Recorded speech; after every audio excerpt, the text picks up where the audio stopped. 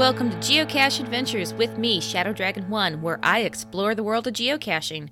If you like the podcast, please consider leaving a 5-star review on Apple Podcast or the Geocache Adventures Facebook page. Or share it with somebody that you think would enjoy it. Word of mouth is a great way to spread the podcast. You can also join Geocache Adventures on Buy Me a Coffee. Just follow Geo Adventures, that's one word, GEO Adventures on Buy Me a Coffee, and get behind the scenes on every episode or become a member to unlock other exclusive content. Hi everybody, Amy Shadow Dragon 1 here, and with me today is Brad Simmons, spokesman for GeoWoodstock Planning Committee. Thank you so much for joining me today. Thank you for having me. So we're going to talk today about GeoWoodstock, but before we get started, how did you get started geocaching? I started 20 years ago, day after tomorrow. It's April 1st, Oh, wow. April Fool's Day. One of my best buddies and I used to travel a bunch for entertainment, and he called me out of the blue and said, "Hey, I have got the thing to do on that third weekend in Cleveland," which we used to joke about, like, because it's not just Cleveland, it's anywhere, but the first time you go to a town, you hit all the tourist spots. Second time you're there, you pick up the things that you learned about on that first weekend. Third weekend, we would find ourselves just hanging out at the hotel or hanging out at the venue because we've done all the things in that town. Okay. And geocaching was a great way for us to get out and discover the parks, discover not just like the hidden treasures that the Chamber of Commerce was telling you about, but the stuff that the people who lived there wanted to show off. So this was my third weekend in Cleveland thing. I figured I would do it for a few weeks and be over it. And it'll be 20 years this week. Are you over it yet? Not quite. Maybe a few more weeks. Yeah, we'll do another month or two, see how things go. There you go. How did you get involved with GeoWoodstock?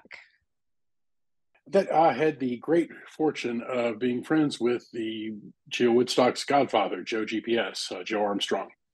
Okay. Joe lived about 20 miles north of us.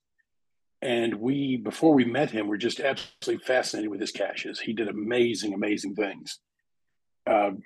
There are all kinds of things that now are just ubiquitous, like those bolts that you find that have been drilled out. Yeah. You can order those on stores now. Joe created and hid the very first one of those back in 2002, 2003. Oh, wow. So, yeah, it was just amazing stuff. Anytime that Joe, I've never chased first to finds much, but I always would chase Joe's caches because you wanted to see them in the wild before anybody else had messed with them. You see it as he had hidden it. A super creative guy and a dear friend. And then because we were hanging out together and caching together quite a bit, we ended up working with him a little bit when he decided to put together GeoWoodstock. Okay.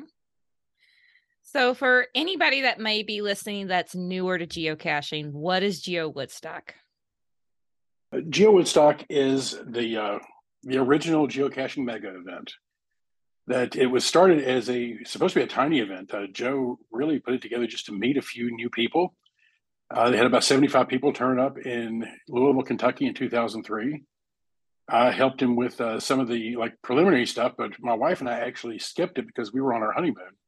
Oh. And Joe said not to worry because when he started putting it together, I was like, "Did we need to reschedule?" Whatever. He's like, "No, it's not going to be that big a deal. Just you guys go have fun." So we missed the first one, but we've been to all of them since. But he envisioned it as a way for, at that time, the top finders in the game to get together and meet each other. This is 2003. At that time, the geocaching forums were really active. Okay. And there were all these people that you kept seeing the names online. And for the folks who were traveling quite a bit to find several caches, you would see those names in logbooks and things. And Joe just wanted a way to put those names to faces. And this is 2003, so I want to say there were 10 or 12 people who had found 1,000 geocaches at that time. I mean, 1,000 was just an unimaginable number. Yeah, it was insane. So Joe started looking around, and there were several people in the Louisville area. There were 3 here in the Nashville area. There was one guy in St. Louis. There was some folks in Pennsylvania, someone in Minnesota, and started looking at where is the best place for us all to get together. And Louisville, Kentucky was chosen as a spot. And then one of the guys who was helping organize things, show me the cache, suggested the name GeoWoodstock because it would be like the Woodstock Music Festival, that you would get all the top people in the game at the time to come together for one big festival. It was really just a chance for everybody to get together. And that's why it was used to be referred to as in GeoWoodstock where it's all about the numbers, because there was a culture at the time, like, there were people who just cashed for numbers and there were people who cashed for quality, which was kind of crazy because the people who were cashing for numbers loved high quality stuff. They just did it more than other people. Okay. Okay. I think we can all appreciate a high quality cache, whether we like the power trails or just occasional caching. Well, that's part of the fun thing about it, because we're talking about a time when power trails didn't exist. Yeah. At those days when Joe and Bob, Joe's brother Southpaw, were first caching there, they both had over 1,000 caches at this event. But their first 100 caches, they hit the ground hard. They were running all the time, but it took them like 6 or 7 months and 7 states to find their first 100 caches. Yeah, it wasn't a month. I think it was like 4 months and 7 states. It was a very different game where nearly every cache was a walk in a park, a walk in the woods, almost exclusively full size caches, just not a lot of micros out yet. Wow. So this first GeoWoodstock happens. What made them decide to keep doing it? Well, it was a good party. It was nice to get a chance to meet everybody. At the first one, they met under the bridge there, right on the waterfront there in Louisville. They didn't provide any meals or anything really. Joe told everybody to stop and grab a Happy Meal so they would have some toys to swap out in the caches later on in the day. And they had about 70, 75 people show up and just spend the afternoon sitting around talking and getting to know each other. And of course, that begins building a larger community and tying these communities together. Because prior to that, we have local groups, and the Middle Tennessee Geocaches Club exists, but they're not talking to the folks at Indiana and Kentucky Inky. So now Inky and NPGC are talking to each other, and the Slogger group, and now they're all start talking to each other. A Georgia Geocaching Association comes in, and as people get to meet more folks, Joe looked at it and saw that this was a really good thing to get to where these communities were coming together, and he decided, you know what, next year let's all meet in Nashville. So we had GeoWoodstock 2 in Nashville. And that was such a good party. I think we had around 200 people show up for that one. Oh. That was so much fun that a couple of guys suggested, hey, could we host this thing next year? Let's do it in Jacksonville. So we moved it to Jacksonville the next year. And, it's like that. It's like starts snowballing downhill. And then for the fourth iteration, it was just south of Dallas, Texas. And Joe was a reviewer at the time, one of the early reviewers. He was speaking to the folks at Groundspeak, and they were talking about the difference between these, the regular events we do, right, and these big regional events. So he helped, with the help of Geocaching HQ, they all came together and came up with the idea of a mega event that would have at least 500 people attend. So GeoWoodstock GeoWoodstock 4 in Texas becomes the world's first mega event. So it only took a couple years for it to hit that large. Absolutely, but it was kind of a big deal, as they say. Oh yeah. I mean, getting 200 something together in the second year, seems like 75 people in one area is a good size event for anything. That was a huge event in 2003. Yeah, so and then to get 200 plus people together, that's a big deal. It was a huge deal, and he worked really hard to promote it. But at the time, also, like I said, the forums were way more popular. Kind of when you started geocaching, I would say that at least 40%, maybe even as high as 60% of the people caching at that time also visited the forums regularly. So you had a larger online community that wasn't nearly as splintered as things are now. So there was a good place there that you could go onto the geocaching forums and advertise, hey, we're going to do this big event. And it very much, he was a great marketer and a great showman. And he was very good at making sure that people knew, hey, we're going to do this thing. It's going to be a good time. You don't want to miss it. And it was a good opportunity at the time. Whenever we had the one in Jacksonville, that was the first time that some folks from geocaching headquarters came and attended the event. So you got to meet Nate, Jeremy's brother, came in. And you got to meet those folks. We had a contingency of folks from Germany that came that year. Wow. And things started snowballing. And at the time, there weren't a lot of other big events going on that weren't specific to a region. That's the thing that I've always thought is really special about GeoWoodstock. And the way that it moves around, that we're not tied to one region, at this point, we're an international event after being in Canada last year. But we've traveled over most of the country, and you get different groups hosting every year and you get a different feel. And I absolutely adore a bunch of the other mega events and giga events around the world, and am involved in a couple of them. And like, I love going to Midwest GeoBash because I know what to expect when I get to Bash. I know where it's going to be. I know who's going to be handling things. I know what to expect at the event. The same thing with going caching in Rome, Georgia. I know where it's going to be, and you never know what to expect from them because they are so incredibly creative. But you have this consistent team that's putting things together every year. Right. It's with those, I love that. I love that, what we're getting there. They're these places I'm going to get to visit year after year. But with GeoWoodstock, I get to go to a different part of the country and I get to see what a whole new group is going to do to show off their geocaching area, to show off their incredible, the natural beauty around the town, to show off their restaurants, the bars, all of the different things that make their community what it is. And that to me is super exciting every year. How does the committee? Oh, first of all, how many are on the committee? Oh, great question. One I should know the answer to. Well, there is a representative from every prior GeoWoodstock. Okay. So we should be at 19 right now. Wow. But I think we're at 17. We've had a couple that passed away, and we've had a couple of events. Like, the event has gone back so far that folks have either dropped out of the game or, in one case, literally everyone who was on the committee has passed away. Wow. And it doesn't really make sense to just invite someone from that community to represent an event that they weren't a part of. Right. Okay. Yeah, I should have looked that up before we started. But yeah, that's for the most part, we have everything is represented by, and everyone who has a vote on the committee is someone who has previously been part of a committee that hosted a GeoWoodstock. Wow. So this committee, how do you all choose the next location? We put out a call for proposals. Okay. GeoWoodstock.org has a whole section about how to host the event, like what sort of things you need to bring to the table. But it's like a straightforward process, because I don't want you to answer a bunch of questions. As a committee, we don't want you just like to make a checklist. We want to see your creativity. We want to see what it is so it's pretty freeform when it comes to the proposal. But the basics, we want you to have been to a GeoWoodstock before, so you sort of know what to expect. Need to have a committee that is committed to doing a good job, and folks who are reputable, that who've been in the community for a while. It's always good to have some community leaders on the board. Then we really want to look at, like, what do you have in your area that you want to showcase? Tell me why your place is special. Tell me why the geocaching in your area is special. Tell me what you've got to do for the rest of the family who may be traveling with a geocacher who isn't there to geocache. Right. It's kind of the whole thing. There's no set criteria, but what we want to do is we'll go through those things and we'll look at it. And it's like, there's great geocaching in this area, but they don't have a great venue that can hold the sort of crowds we're expecting. This is a great venue, but there aren't a lot of caches in the area. This is a beautiful spot, but the folks who are doing this have not done large events before. So GeoWoodstock is daunting to host at this point.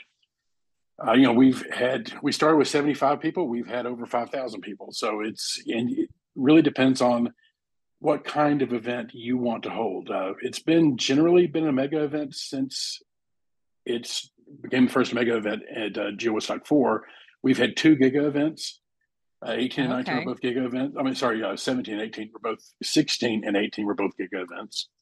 I'll get it right eventually.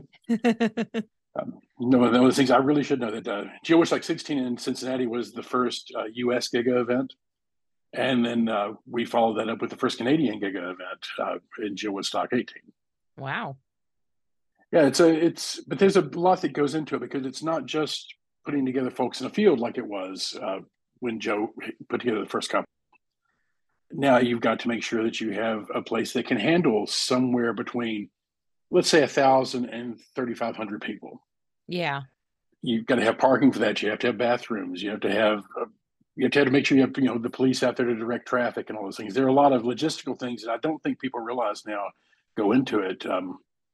Little things like trying to figure out how many porta potties do we need to add to this park in order to be able to host things there. And then you have to have stuff for people to do during the day. So that's a big part of the proposal as well. We're looking like, are they going to do classes, what kind of presentations are they going to have from the stage?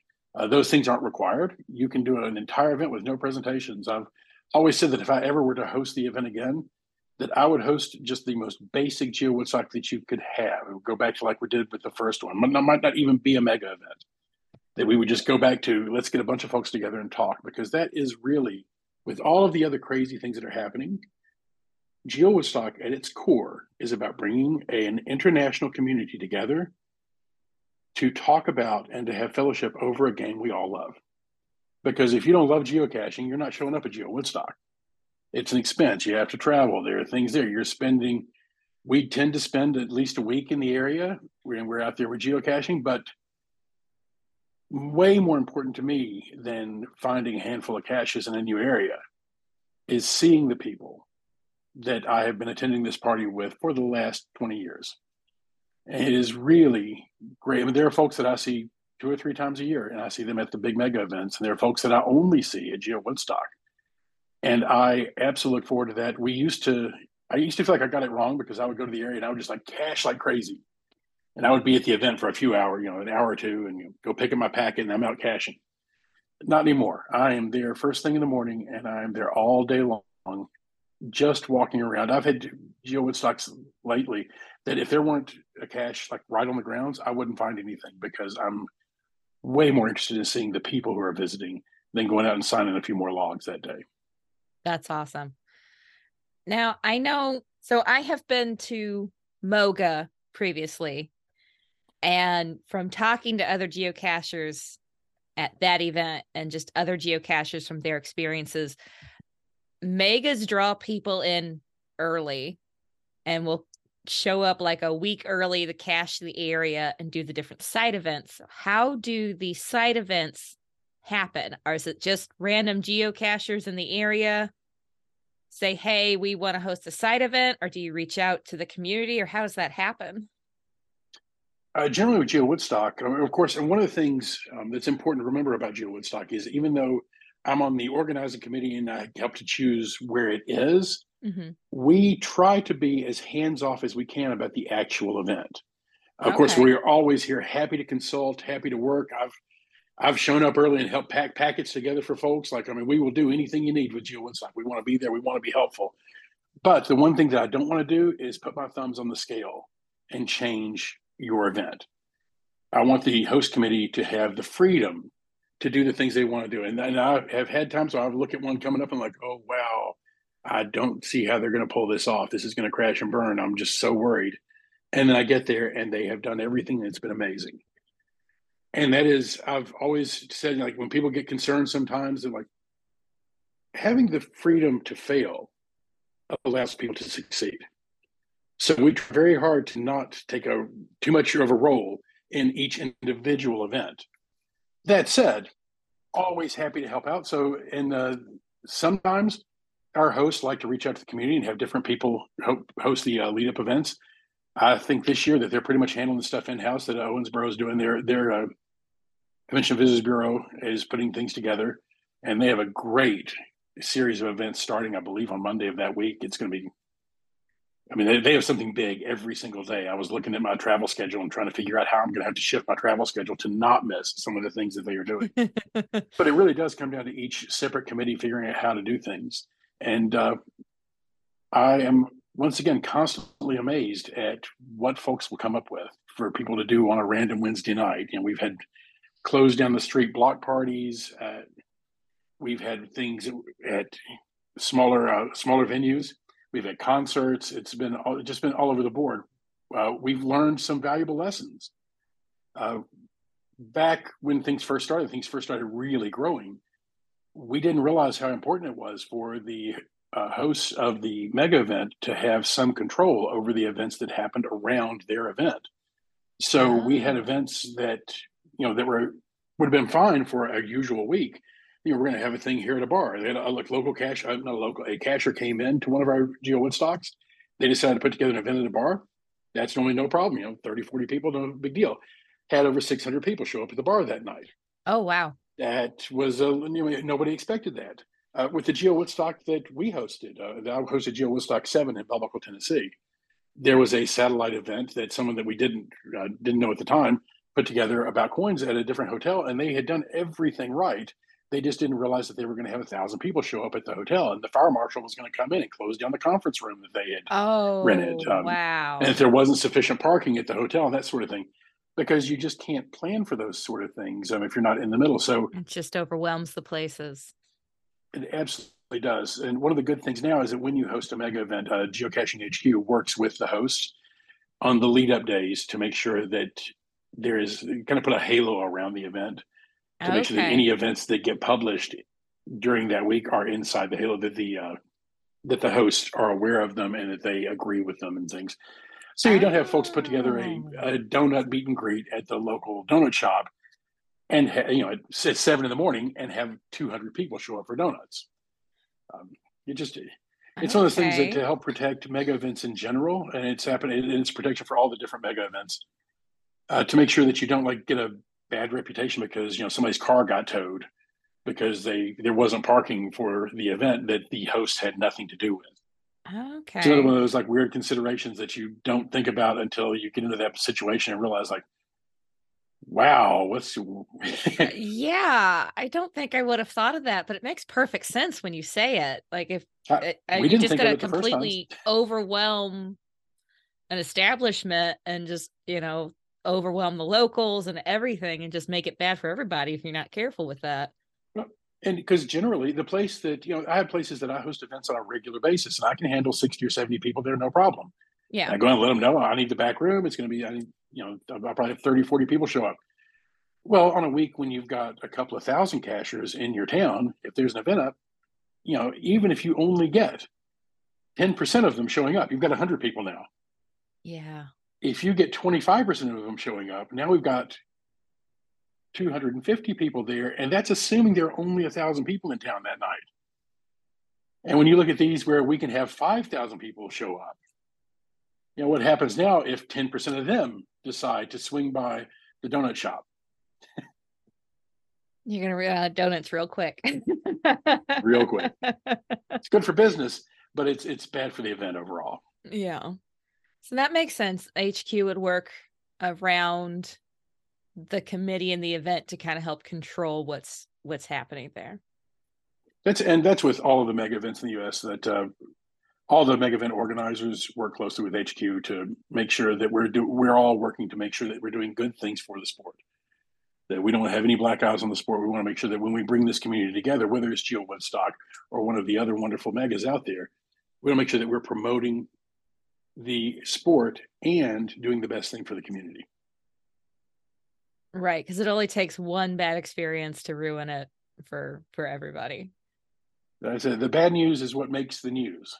Everybody getting Right. together and having a wonderful day, that's not news. And having a wonderful day is what we always try to do and what we've been able to do so far. So with GeoWoodstock, it seems like most, I don't know about all, but the ones I'm familiar with, the mega events I'm familiar with, they kind of have just that sort of same formula every time. Moga's big on the competitions. That's their big draw. You got Geo Coin Fest. It's all about the Geo coins and the trackables and stuff. But from what you've said, it sounds like GeoWoodstock, they've got a lot of they can have a lot of variation in the formula depending on what the host decide. Absolutely. And that's what keeps GeoWoodstock near and dear to my heart, that we get to see something new. And to me, it's almost like the core of geocaching, because what drew me to geocaching in the first place is having to wander into a random city that I've never been to before and suddenly discovering this wonderful little waterfall in a local park. That's not on, there's no Yelp review for that thing. There's no like Yeah. easy way to get it. The reason that I've discovered it is because someone who lives there, who cares about that waterfall, hit a geocache to show me their wonderful spot, to show me their secret spot. And I love that. I've always said like that is the hidden treasure, the true treasure of this game. They're the locations that you get to visit and the people that you meet along the way. Well, GeoWoodstock really focuses in on that. It is all about the people that you meet while you're there. And the format that we use, having local hosts choose and not being limited to what our view of GeoWoodstock is, but being able to bring their own view and their own scope to it, that really puts us in a position where they're showing us their area, they're showcasing things, they're saying these are the treasures that we have to share with the world. And I love that. And don't get me wrong, I'm at Midwest GeoBash every year. I'm always happy to help out up there, and I adore that event. One of the things I love about it is I don't have to do very much work. I'm at Going Caching in Rome, Georgia every year, and I absolutely adore that event. That I try to get away. I've been to Moga several times. Always enjoy going to Moga. I don't compete at Moga. I just enjoy getting there and getting to see the people that I haven't seen in a while. Right. I've been doing the caches around the area. But that, and then and there are several others. Don't want to leave anybody out. Love the Project Giga and in Europe. Those are always fun. That it's, but like you said, they all sort of have a formula. They have a thing that works for them, and I love the fact that I know what to expect when I get to Washington, Ohio for Midwest GeoBash. I down to where I'm almost in a rut. Like I know where I'm going to have dinner on Friday night. I know the things I'm going to do, and I absolutely love that. I love going caching in Rome because I don't know what's going to happen because they do such an incredible job of keeping us all on our toes. I mean, I'm part of the crew that helps put that event together now, and I still am constantly surprised and amazed at the creativity down there and just what they have in store for us. But that is the same thing with GeoWoodstock. I love going into town and not knowing what's in there, and I try to stay out of the planning as best I can so I can be surprised as well. Okay. And that is really, I think that to me that is the biggest strength of GeoWoodstock is that we have a huge diversity of experience because we have a super diverse team that puts it together. It's not the same crew every time. We're getting new ideas. Some of the ideas are wonderful, some of them aren't. That's life. But I would rather have something that didn't quite make it, that was new and exciting and vibrant, than doing the same thing year after year. So, yeah, I'm very proud of what our hosts have been able to do for us. Well, I am hopefully life doesn't get in the way of me. Hopefully, I plan on being at GeoWoodstock this year. So I'm excited. And my husband asked me what we're going to do at GeoWoodstock. And I said, I have no clue. And after this interview, I can tell him I still have no clue, but it's going to be a good time. So, Oh, well, take a look at what they're doing. Go to geowoodstock.com and you'll see what they've got going on for this year. That's kind of a big overview. They've got something on the schedule every night. Owensboro, Kentucky is an amazing town. Mogo was there a few years ago. Yes, it was. And they have this great riverfront area that's super vibrant. Hotels are all right there. The convention center is right there on the water. They have a national award-winning children's playground. It's like a middle of this thing. There are fountains all along the way. They've got a bridge there that I don't know what they're doing this year. But when they had Moga there, they had the bridge lit up with a code that you had to use to solve one of the puzzles for Moga. Oh, wow. So like the city is all in on it. They have phenomenal barbecue there. They make some great bourbon there. The Bluegrass Hall of Fame is there, so they're bourbon, barbecue, and bluegrass. And there is an entire cryptozoological aspect of Owensboro because apparently Bigfoot lives nearby, and there's a whole thing with Bigfoot that's happening at GeoWoodstock this time. Oh. And if they weren't doing this amazing thing downtown out the riverfront, and with the great restaurants and bars and everything they have down through there, and all of the things that our hosts have planned for us, there are thousands of geocaches within an hour's drive. And some truly amazing stuff. Like I'm almost disappointed that I've cached in the area several times because I won't get to see some of these things for the first time because there are some caches there that folks are going to be standing around the campfire, the figurative campfire at GeoWoodstock talking about because there's just so much creativity in the area. It sounds awesome. So the big event, you got the side events and stuff, but the big event, I've looked at the schedule online and there's still some stuff that hasn't been announced yet at this point. It's still early on. Yeah. So and even up until the week, there will be surprises that won't be announced until we get there. I'm looking forward to that. And as you said, Owensboro is a beautiful area. And that alone is a good reason to host an event there. But why did the committee select Owensboro? It was really on the strength of the proposal that, of course, I'd attended the MOGA there, so I had some firsthand. Several of our committee members had attended MOGA there, so had firsthand experience, and to see that they certainly the team that was putting it together could handle a GeoWoodstock sized event. The area, there's certainly sufficient hotels in the convention center. It's a wonderful area to host a large scale event. Plenty of parking, none of the headaches that you associate with some of that sort of thing. But when we look through with what the city had put together there with the Convention Visitors Bureau and with their chamber, and they're looking at their plans of what they wanted to do to show off their town and to welcome geocachers in with those side events, it was hard to look at theirs and not get excited about coming to Owensboro. And of course, that's the real heartbreak of the whole thing is that, we will often have 3 to 5 really good proposals. And you look at them, you're like, okay, so where are we going to go this year? Which of these proposals is the strongest? And often we're there like, we'll come down in between ourselves. I was trying to go like, how do you decide between 2 really good proposals? And in that case, a lot of times we will look at an area and be like, well, GeoWoodstock hasn't been held in this area. So it's a new region that we're moving into. Okay. So that's the thing, when you look at that, at least looking at diversity, how far is this area from somewhere that has already hosted a GeoWoodstock? Although we have absolutely traveled back. There was one in Nashville. There was the now hosted one 40 miles away in Bell Buckle. The original was in Louisville. The 10-year one was just across the river in Sellersburg, Indiana. So we don't mind returning to an area at all. But those are the kind of things that it comes down to when you're looking like, wow, these are both great proposals. There would be a great venue and great team for the geocaching community to come visit with. But we haven't had one in this general region. So let's take a look at that. Yeah, it's tough. And we are blessed to have this to have these riches to pick from. That it's not. Yeah. I would hate to get to a place where we had one person bid this year.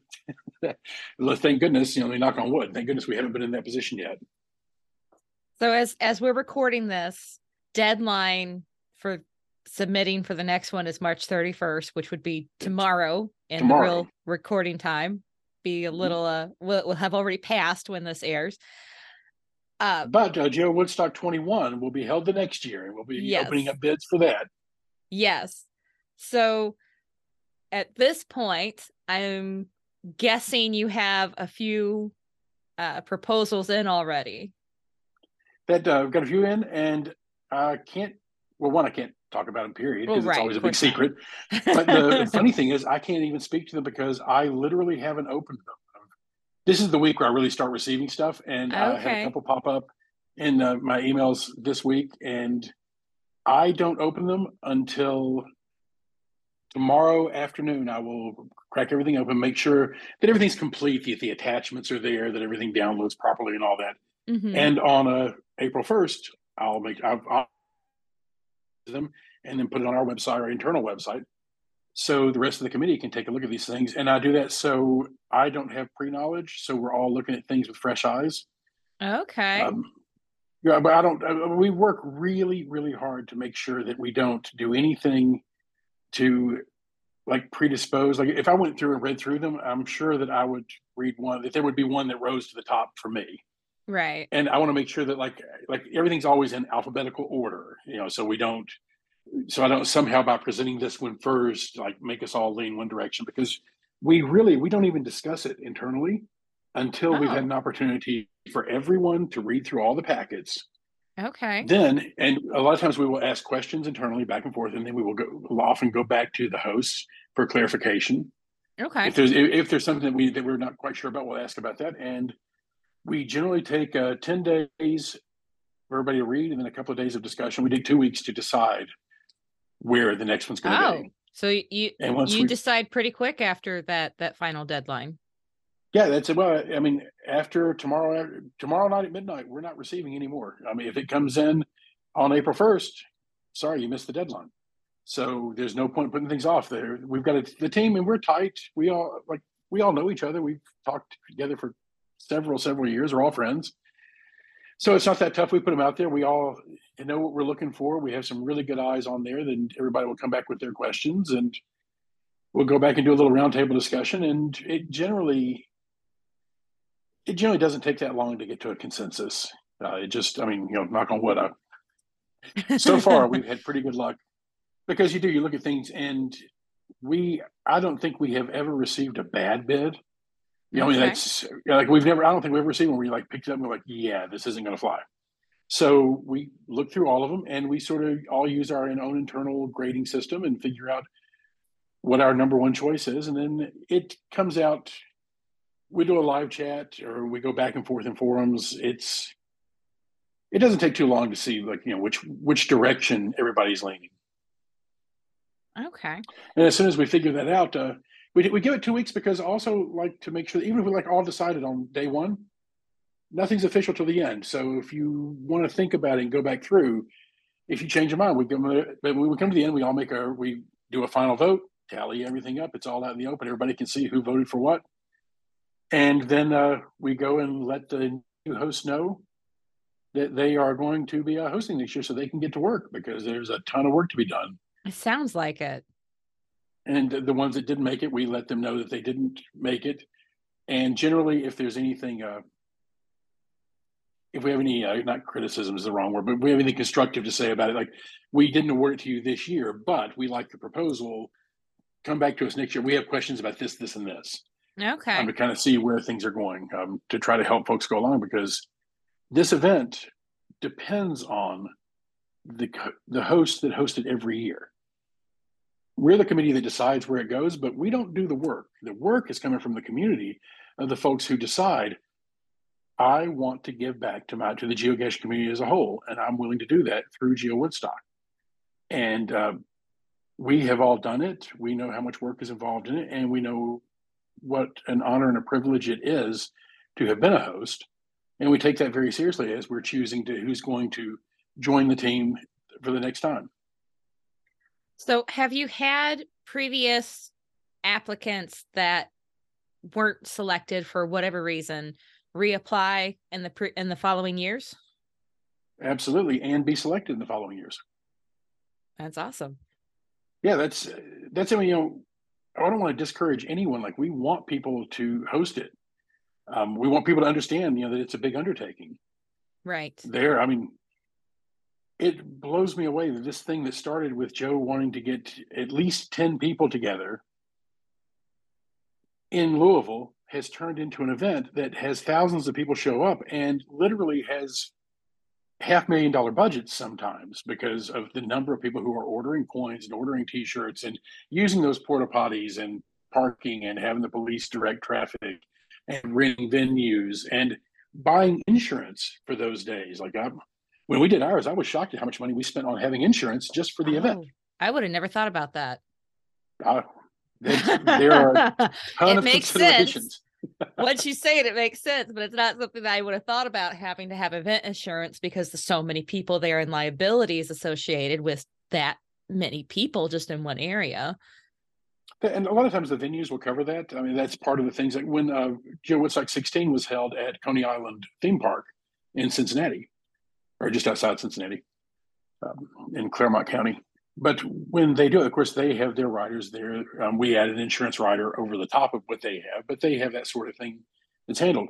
When I hosted it, we hosted it in the town of Bellocal, Tennessee, on a piece of property that we owned that had a stage there in the middle of town. So even though we had our basic event insurance, I also purchased riders to go over the top for that day to make sure everything was covered. And we donated money to the local Boy Scouts who helped direct traffic and park cars. We donated money to GPS units and mapping to the local fire department at that, because at that back in 2009, they didn't have GPS units for the fire department. So we did a project with them where we mapped all of the fire hydrants and natural water sources in their district and then programmed all those into the GPSs and made sure they had GPSs that were programmed in every truck on their force. That's awesome. There are a lot of things like that. It's fun, like, even though there are huge numbers going around, like this is not about making money. Right. Like we're always pretty clear about that up front. Like we have to make enough money to make sure that we can pay for meals and venues and porta potties and t-shirts and all of those liabilities that you take on and when you're hosting the event. Right. But when we finished out, our goal was to fly as close to the ground as we could without crashing. And when we were all said and done with GeoWoodstock 7, which we hosted here in Tennessee, we took the money that was left over. We took each other, the 10 of us, out to dinner one night at a Mexican restaurant and had lots of margaritas to celebrate that we had survived it.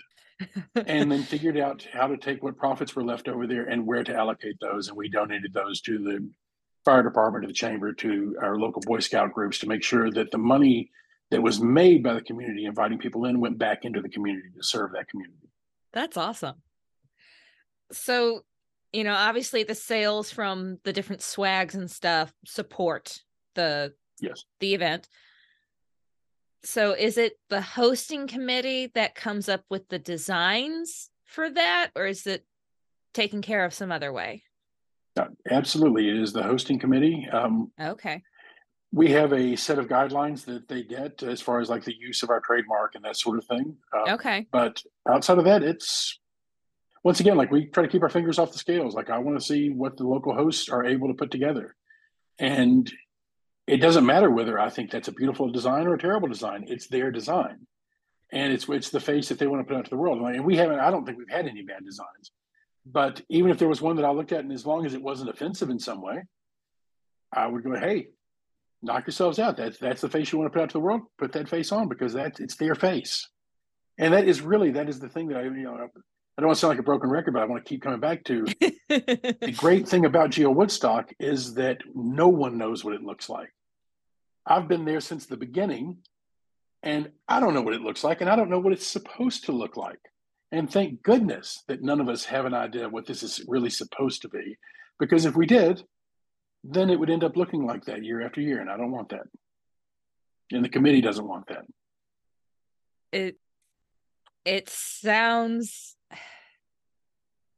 I'm going to be honest, it sounds completely overwhelming to be the host of this thing. It is. Having been a host, I can say absolutely that it is.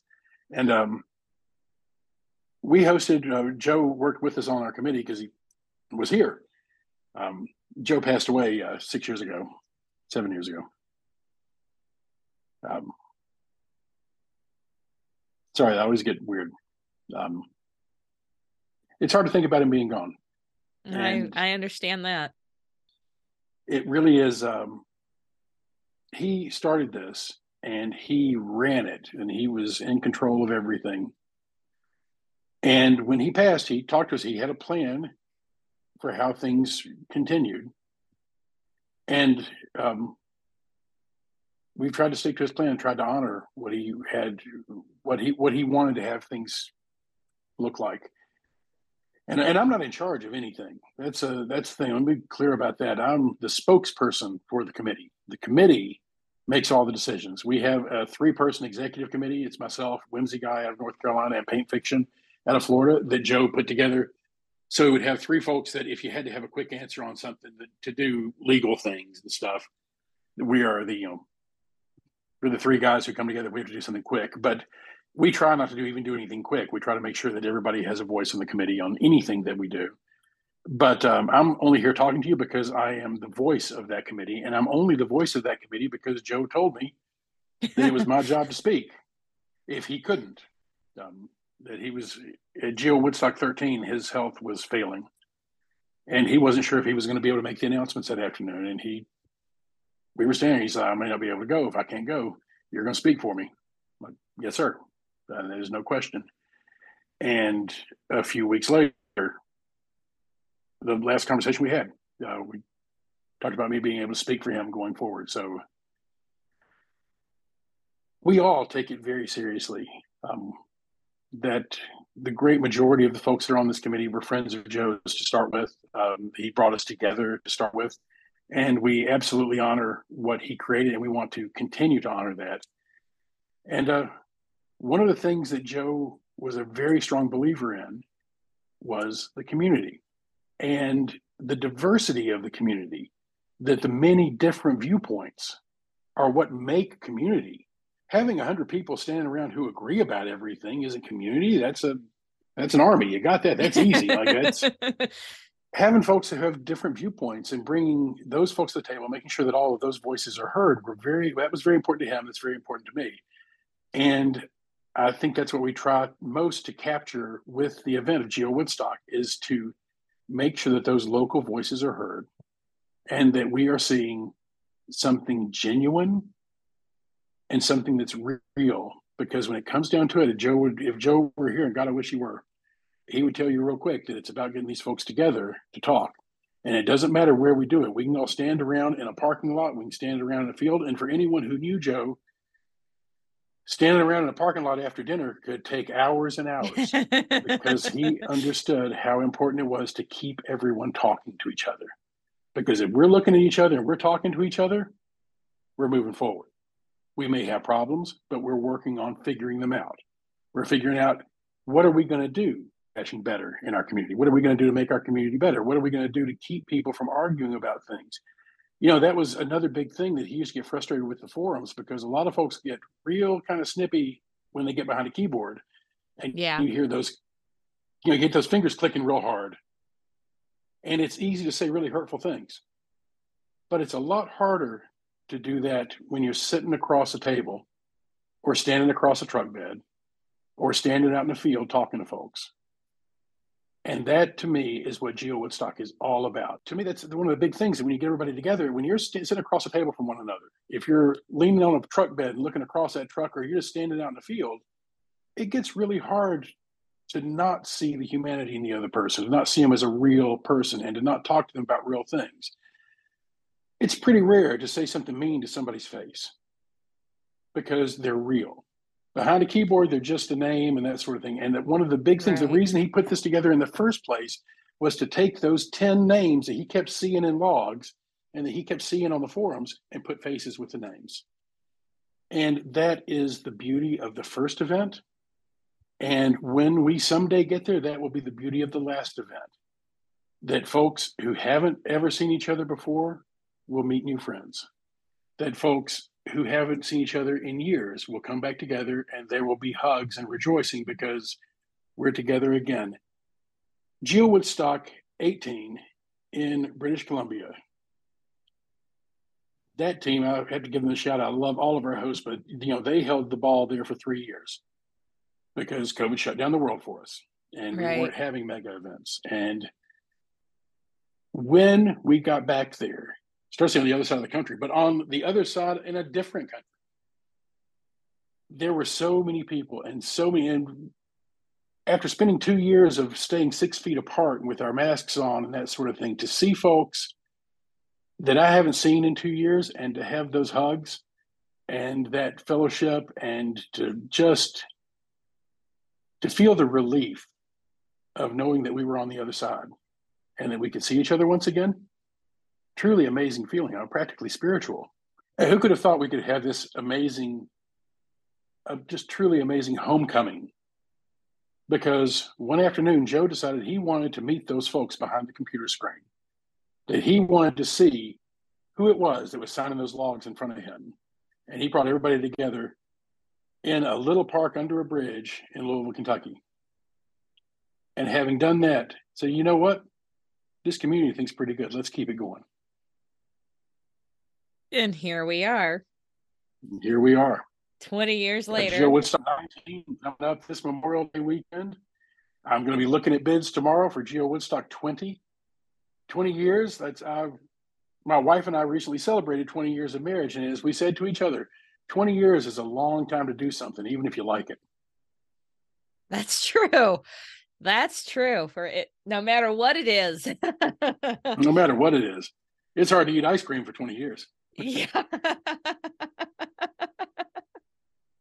Oh, it's just amazing to see these big yearly events keep going. It truly is. And I look forward to this so much. When I sit down and start planning my travel schedule, I'm like, okay, I know I have to be in Waukegan, Ohio this weekend. I know I have to be in Rome, Georgia this weekend. I know I've got to be in Owensboro this weekend. And then trying to see which other ones I can fit in. It is amazing though how many of these the mega events get the credit and everything, but there are a ton of regional events. And if there's not a mega event that's in your area, go to one of these bigger regional events. Go to the big picnics that are things that are put together by the state organizations and things. And just get out and meet more people, because at the end of the day, yeah, we want to go find caches. We want to sign those logs. We want to share that with our family and with our friends. But one really wonderful way of expanding your family and your group of friends is by going to one of these events, hanging around, talking to people about something that you love. We all love geocaching. Maybe go out, find a cache with them, have a drink afterwards, go grab a meal with somebody, and help build that community. I know that my immediate family has been enhanced by the chosen family of geocachers that has joined us over the last 20 years. And when my son was born, there were geocachers who were hanging out in the hallway waiting to meet him. Oh, because that's awesome. That's how family goes. We have a group that gets together every Thursday night. Joe started that as well. And on every Thursday night, we get together and we eat dinner and just hardly ever talk about caching anymore. We talk about our families and how our weeks have gone and everything, because that's what community is about being a support group for each other. Oh, that's great. That's great. I'm looking forward to GeoWoodstock. I know it's going to be an amazing event, and I can't wait to see what it's all about when we get down there and check it out. It's going to be wonderful. It always is. I don't know everything they have planned, but just the things I know off the top of my head, I can't wait to see some of the stuff that they're doing. And I can't wait to do what we've been talking about. Instead of seeing you across a computer screen, I cannot wait to meet you in person. Right, I hope I get to meet you. There's a couple people that I have met because of this podcast that I have managed to stay in touch with, that they live halfway across the country. So I've never met them in person, that are planning to be there at GeoWoodstock. I'm looking forward to actually getting to meet people in person. Well, absolutely. We will make sure to make it happen, because I'll be there all day looking around. And if you can't find me anywhere else, at the end of the day, I'll be up on stage somewhere announcing where GeoWoodstock 20 will be held next year. Yes. And I look forward to hearing where that amazing event will be next year as well. And on that note, I can't think of a better way to wrap up that conversation, but you have a cache highlight for us that I looked this up and I saw the pictures, and this looks amazing. Thank you. It's geocache GC4JWPY, and it's called, correct me if I get the name of this wrong, because I didn't have the foresight to write the name down. You can't stop the signal. Can't stop the signal. Can't stop the signal. So tell us about this geocache. Well, Can't Stop the Signal is, of course, a nod to our good friend Signal the Frog, and with a little tip of the hat to Firefly, because you can't stop the signal, Mal. This is one of those crazy things that actually, when we hosted GeoWoodstock 7, I keep a notebook with me all the time, and I'm always just, making little notes here, little notes there, like, this would be cool.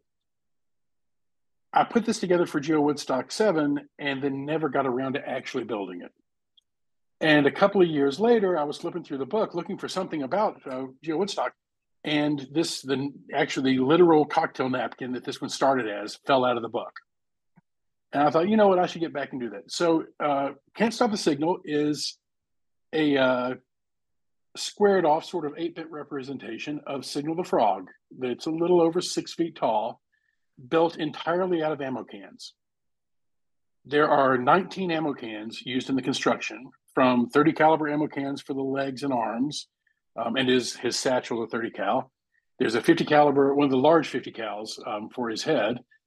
And then there are two of the huge, they were a Vulcan cannon ammo can. I don't remember what the number is on them, for the torso. And a stainless steel bolt for his head. When I first started to put this together, I talked to Joe about it, and he suggested that I not try to weld it because ammo cans are notoriously hard to weld. I didn't listen, and I failed. I burned through several ammo cans trying to figure out the work. So Signal has a stainless steel all-thread endoskeleton holding all of those pieces together. Oh, wow. And because he's big, like it's no if you take a look on the cache page, the gallery's full of spoilers. He's actually located right outside my office, right outside my office door, so folks can slip in here. And every once in a while, people realize that this is actually where I am every day, so they do pop in to say hello.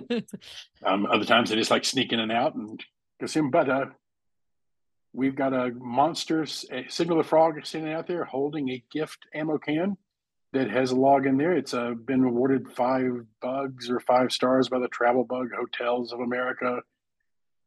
It's gotten several. We're thankful it's gotten several favorite points, and just a little something fun for something fun for the kids. The gallery, like there's, it is so neat looking. It is just right there.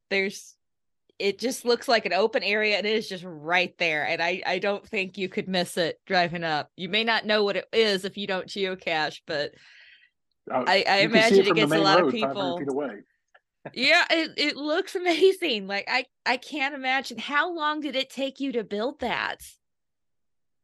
Building it was fairly quick. Built it over the course of a weekend. The problem was painting it. Oh, because okay. when I decided I was trying to get the whole thing together, I laid out the paint, and it rained for nearly 2 weeks. So I had it in my studio, and I would put paint on, and then it would take forever to dry. And I was trying to do a technique where it's all spray paint, but it's got several layers of glitter and things on there to give it a little depth, a little iridescence. And it was taking between like 2 days between coats of paint for it to dry. So it took me about 2 weeks to get it painted after a weekend of building. Wow, just too much humidity. It wouldn't set up, huh? Yeah, just poor time. And if I had just been patient, I could have painted the whole thing in 2 days. But not huge on patience. But as you can see from that one, and from most of the other things that I've hidden, and most of the things I do, I don't do things small very often. I tend to be a bit over the top. I'm sure there are a ton of folks listening to your podcast now going like, wow, Brad's pretty chill tonight. He's usually way more extra. But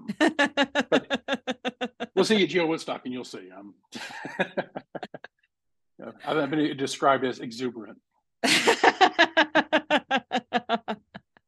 I love it. That's great. Well, that cache you built is amazing, and I'm gonna add a picture to it to the show notes so people can click over there and check it out. It is I have yet to see anything else like this in a geocache. It's pretty amazing. And where did you get all the ammo cans from? Was there like an army surplus store nearby that you were able to go pick these all up from, or where'd you find them? I'm not even embarrassed to admit that I generally keep a ton of ammo cans around because I like to hide. I like to hide stuff on trails and stuff, and I like to have them there. So, at one point, I bought a couple of pallets of surplus cans, and of course, our group, like we all, just going to pass around.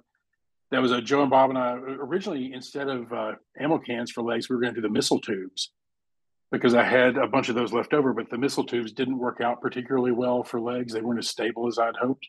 Okay. But we would run into an Army Navy surplus store and see that they had a bunch of missile tubes, so we would just buy all of them if it was a decent deal, and then figure out. When we're geocachers, there's always somebody who needs an ammo can. Matter of fact, at GeoWoodstock too, I believe Joe gave away a pallet of ammo cans there.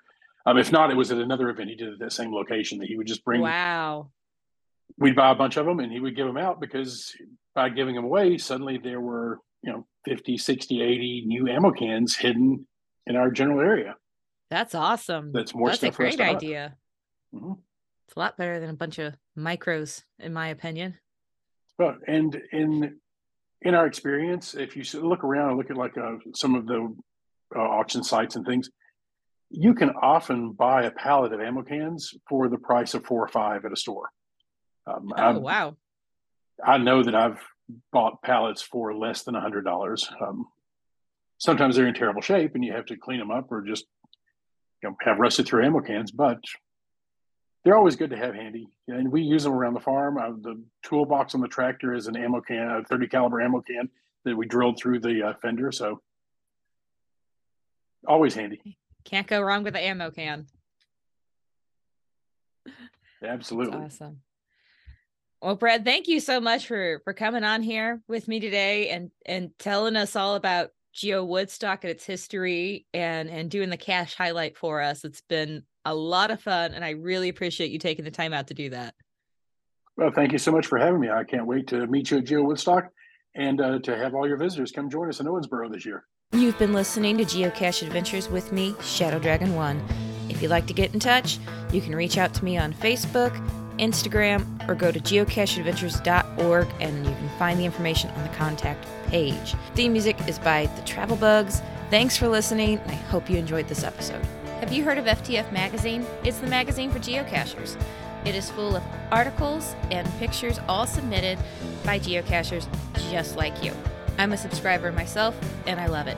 My favorite part is the little snippets on the edges of the articles on all the different pages. Those are my favorites. Just go to ftfgeo.com to check them out and tell them Shadow Dragon 1 sent you.